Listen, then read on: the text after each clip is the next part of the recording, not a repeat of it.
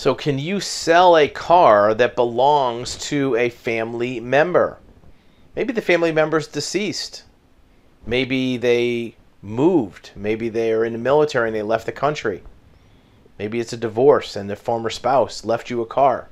Talk about a few stories of title nightmares of family-owned vehicles and how it creates a problem. First, as you know, let's talk about what a title is. A title is a legal government document issued only by a government agency. You can't buy one from a company. You can't download one from the internet. It's a certificate, kind of like a driver's license, birth certificate, passport. Only comes from the government. Now, they're going to have a record in their system of who owns the vehicle. They'll have a name and an address for that VIN number. Joe Schmo owns this vehicle. That's it. So if you're not the person listed on the title record, you can't sell the vehicle. Not yours to sell. You might say, well, they gave it to me. They promised I could have it. They died and I own it. It's not how the DMV looks at it. They look at it like whoever's name is on the title, that's who owns it. Period.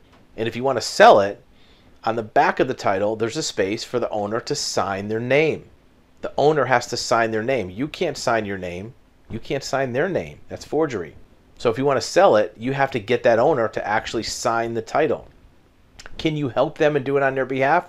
Certainly you can, as long as they're the one who signs the title. How does it work if they're deceased? Well, if the person is deceased, there are some procedures you can go through for a deceased owner title transfer. You can find more information on their website about that. You have to come up with a death certificate, usually something showing you're related to the person, maybe a birth certificate showing you're the child, maybe a marriage license showing you're a spouse, something. They want to know that the person selling it is related to the deceased person. You probably all have to sign some forms that says, look, this person doesn't owe a lot of money to other places, because if the person dies and they owe $10,000 to their credit card, you're not supposed to sell the car for cash and keep the cash. Their debts are supposed to be paid from the assets. So you have to look into the legalities of selling a deceased owner's car, or even buying a deceased owner's car. What about a divorce? We had a client we talked to today who has a car that they're looking to sell, and they've been divorced for 8 years, and there's a lien on the car. Well, they paid off the lien, and they need to get a lien release from the lender, from the bank. Well, we're helping them out with that. But turns out the title is also in both names, her name and the former spouse, the husband's name. Well, they got divorced, and the divorce papers are clear, but it says nothing about the vehicle in the divorce. So you can't just go to the DMV and says, well, I'm divorced, so give me the car. The DMV doesn't know if the other person was supposed to get the car. They might think that you're trying to get over. You're trying to scam the other person on their half the car. Unless the divorce specifically says in it, this car goes to so-and-so, the DMV is not allowed to pick sides. They're not a referee. They can't take your word for it. You know what's supposed to happen. In reality, even if the person at the DMV you're talking to, even if they know really what's supposed to happen, they're not allowed to be the judge. They're not allowed to pick a side. They have to go by the law. And the law says, technically, both people own this vehicle, so you need to get an autograph signature from that former spouse. If you don't get it, too bad, so sad. You might have to go back to court to get the court to give you that document if you didn't get it the first time. And the court can do a court order title to that extent.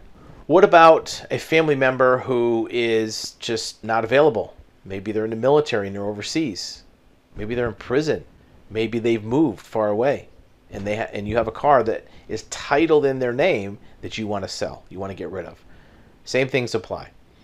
You need the signature of that person on the back of the title to transfer it. If they're not around, if they're in prison, you probably have to go on what's called signing day, where all the inmates are allowed to sign legal documents. Every prison has days like that, sometimes once a week, once a month, by appointment, where they can sign things they have to sign for outside in the free world. If they're in the military, same thing. Wherever they're posted and what their billet is, gives them opportunities to sign forms that have to do with life in the civilian world. Sometimes you might have a power of attorney, or somebody might have one. Many people in the military have designated a relative as a power of attorney that can sign documents on their behalf. And that power of attorney certificate exists somewhere. Somebody has it. So you want to check with that. If they've moved, different story. You need to contact them. to sign that title. Well, if they don't have to physically come to where you are, but they have to sign something, and they can sign it wherever they are living. If they live halfway across the country, they can sign papers and FedEx them to you. So if it's a relative, you got to get the signature because they want to protect people. Because, just because it's a relative, not every relative is much, how should I say, acting in good faith. I'm sure in your family you have one relative that you wouldn't trust, with loaning them $20.